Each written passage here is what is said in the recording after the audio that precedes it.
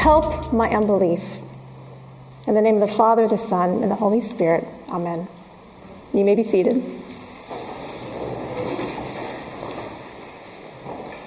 What do you believe?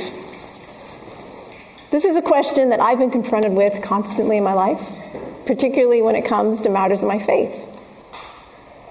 And some might think that rethinking what we believe is a scary or a dangerous thing to do. But that seems to be the very thing that Jesus is leading people to do throughout the Gospels. In fact, his first and most often repeated message was that because the kingdom of God is at hand, you and I should rethink things and believe again. And life as a Christian is this regular confrontation with the person of Jesus and the reality of his kingdom, and that leads us to rethink and believe. And this is exactly what we see happening in our reading from the Gospel of Mark today. While Jesus is away, his disciples try to heal a child by casting out a demon that is literally trying to destroy him. This demon is causing the boy to throw himself into fire and water, among other terrible things. But the disciples, they can't do it. And Jesus' reaction to their inability to save this poor child, it sounds a bit like frustration, right? Impatience. You faithless generation, he says. How much longer do I have to put up with you? But Jesus then points us to exactly what the problem is with the disciples and this faithless generation. It's their lack of belief. And this raises the question, what did Jesus expect them to believe? And the gospel writer takes great care to emphasize that Jesus was frustrated because they did not believe that he had the power to do what they were asking him to do, to heal and cast the demon out of this boy. When the father first brings the boy to Jesus, the father shows his doubts even in the way he phrases his question. If you can, if you're able, Jesus, can you heal my son? And in a moment of the most truly heart-wrenching honesty, the father confesses his unbelief with this cry, I believe, help my unbelief. And then even after Jesus heals the boy, the people are still in doubt. They believe that Jesus actually killed the boy rather than healed him. Jesus is frustrated because they still don't believe in him. They still lack the faith that Jesus is hoping to draw out of them. And the faith that it seems that Jesus is calling forth, it's not merely that he's capable of healing people and performing miraculous acts, but something deeper still. It's what underlies this power and is the source of it.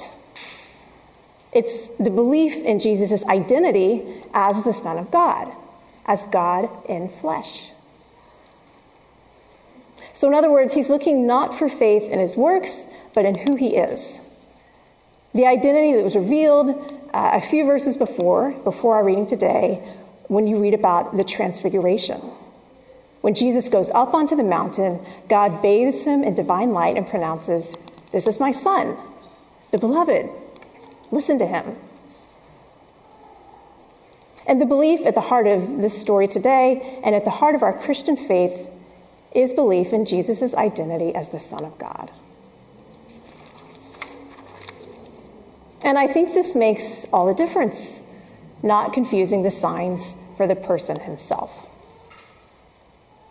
Believing in miracles is not the same as believing in the presence of God's Son.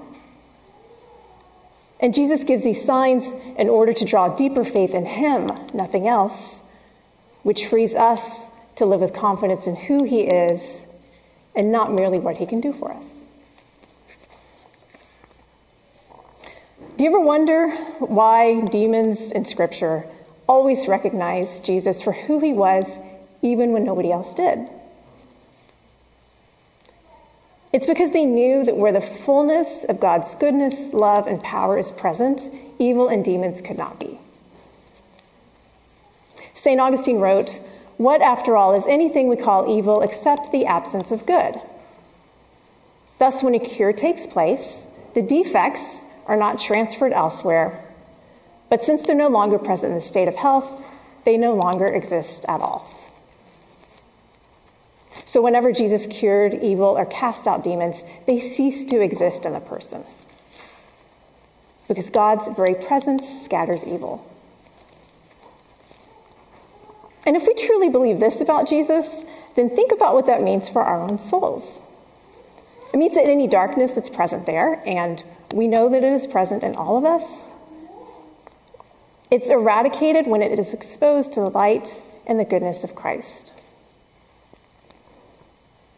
So believing in Jesus means bearing our own demons in his presence and having the confidence that he can and he will and he longs to cast them out. And like the boy in our story today, to raise us up from a state of apparent death, like a corpse, is what our story said, to new life. And this is the confidence we hear in the words of our psalmist today. The snares of death encompassed me, and the pains of the grave laid hold of me. I suffered trouble and sorrow. Then I called upon the name of the Lord. O Lord, I beseech you, deliver my soul. And notice the difference that the Lord's presence makes. The psalmist continues, you've delivered my soul from death, my eyes from tears, and my feet from stumbling. I will walk before the Lord in the land of the living. So believing in Jesus doesn't mean just believing that Jesus existed or that the events in the Gospels happened as they're described. It means having confidence that Jesus can bring you, each of you sitting here today, from whatever darkness you're inhabiting out into the land of the living. And so what does it look like not to believe this and not to have confidence that Jesus is the source of new life? Well, it actually looks a lot like the disciples in our story today. So we know the disciples were unable to cast out the demon in this boy from our story today, but why? After all, earlier in Mark chapter 6, the disciples, they had actually been able to cast out demons. So what happened?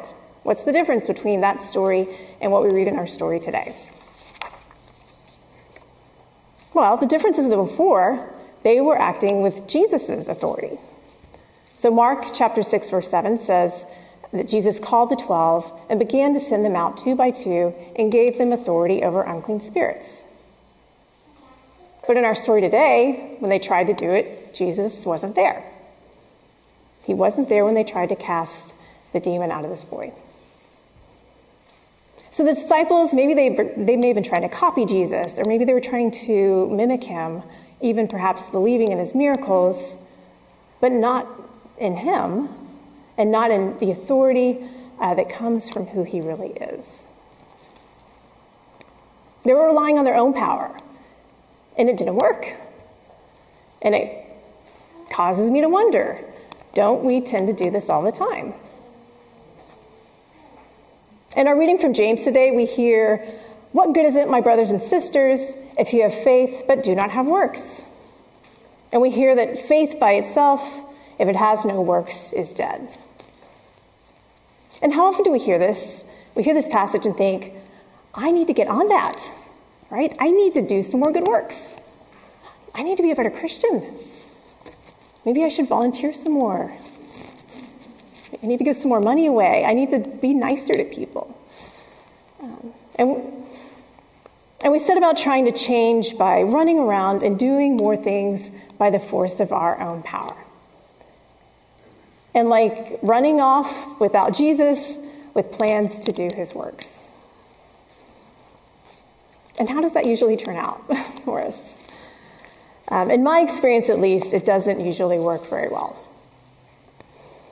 Because we tend to get tired, or maybe we don't meet the goals that we've set for ourselves, and in frustration, we might backslide into old habits and just start prioritizing our own needs above the needs of others, but without seeing any real or lasting transformation.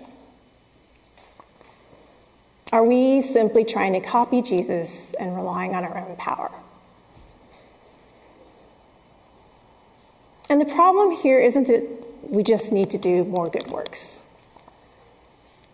The problem is that we've forgotten what Jesus has taught us to believe, that he is the source of our life and our goodness. And it's from being united with him and filled with his Spirit that good works flow, and not the other way around. So notice how Thomas Merton, the writer, keeps Christ's presence and saving work together when he writes this. United to Christ, we seek with all possible fervor to let him manifest his virtue and his sanctity in our lives. And our efforts should be directed to removing the obstacles of selfishness, disobedience, and all attachment to what is contrary to his love. So what does it look like to live a life believing that Jesus is the source of our power and our goodness? In our story today, after the boy had been healed and Jesus was back alone with his disciples, they finally had the chance to ask him, what were we doing wrong? Why couldn't we heal the boy? And here we have the big reveal. It's not magic. It's not some super special spell that only Jesus knows. It's union with God in prayer. Jesus tells them that this kind of demon can come out only through prayer. So in other words, Jesus' power to restore life and goodness came from precisely the same source that he makes available to all of us, communion with the Father. So if we find ourselves not being the people of good works that we desire to be, our sin is not neglecting to do good works. Our sin is forgetting that God is made present to us in Christ and not our own power is the source of our good works. And we can only become the people that we long to be and the people that God has made us to be by taking the time to commune and be present with him. Now, if you're anything like me, I often find it's actually a lot harder to take time to be with God than to simply add items to my to-do list. And I notice that there are signs in my life when I'm forgetting what I'm about, and I'm forgetting that I'm not the source of my peace and my joy and my goodness. And it's usually the time I break out a magic eraser. Do y'all know what that is? You know, the thing you get at Costco and it's a cleaning thing, you can go around and magically clean things. So when you see me, when I start rushing around my house, furiously going after the walls and trying to wipe out all the scuffs with my magic eraser, that's usually when it dawns on me, when's the last time I spent some serious time in prayer? I mean, deeply, honestly, opening my heart, gratitude, fears, and longings to God. At the Transfiguration, God said, "This is my son. Listen to him." But how can I hear the voice of Jesus when my life is so filled with noise? So, like a stubborn toddler fighting nap time, I'll step away from my to-do list, put my eraser down, and turn to God in prayer. And maybe you have signs like that too. I mean, maybe it's cleaning, cooking, working, binge watching, whatever it is, signs that you're putting all of your time and your heart into other things and forgetting that the source of your true life and flourishing is in God. And by no means do I mean to suggest that any of those other things in and of themselves are bad, because we know that God is present to us in even the most mundane things. But the problem is we become so saturated with these other things that we forget. And we forget that God is present, and we lose touch with the Spirit that is dwelling in each of us. So to live a life of faith means responding to the gift of God's love by turning to him and being present to him as much as we can. So friends, what do you believe about Jesus? Do you believe that Jesus has the power to eradicate all darkness in you, whatever that may be, and restore you to new life? And do you believe that Jesus' power working in you can do infinitely more good than you can ever ask or imagine? And do you live your life as if you believe this is true? So let's take a moment now to discern the Spirit's presence and work in us, praying, Almighty Father, I believe, help my unbelief. In the name of the Father, the Son, and the Holy Spirit. Amen. You're listening to Resurrection South Austin, a community of faith, learning to do life together in the goodness of God. For more information, you can find us online at resaustin.com.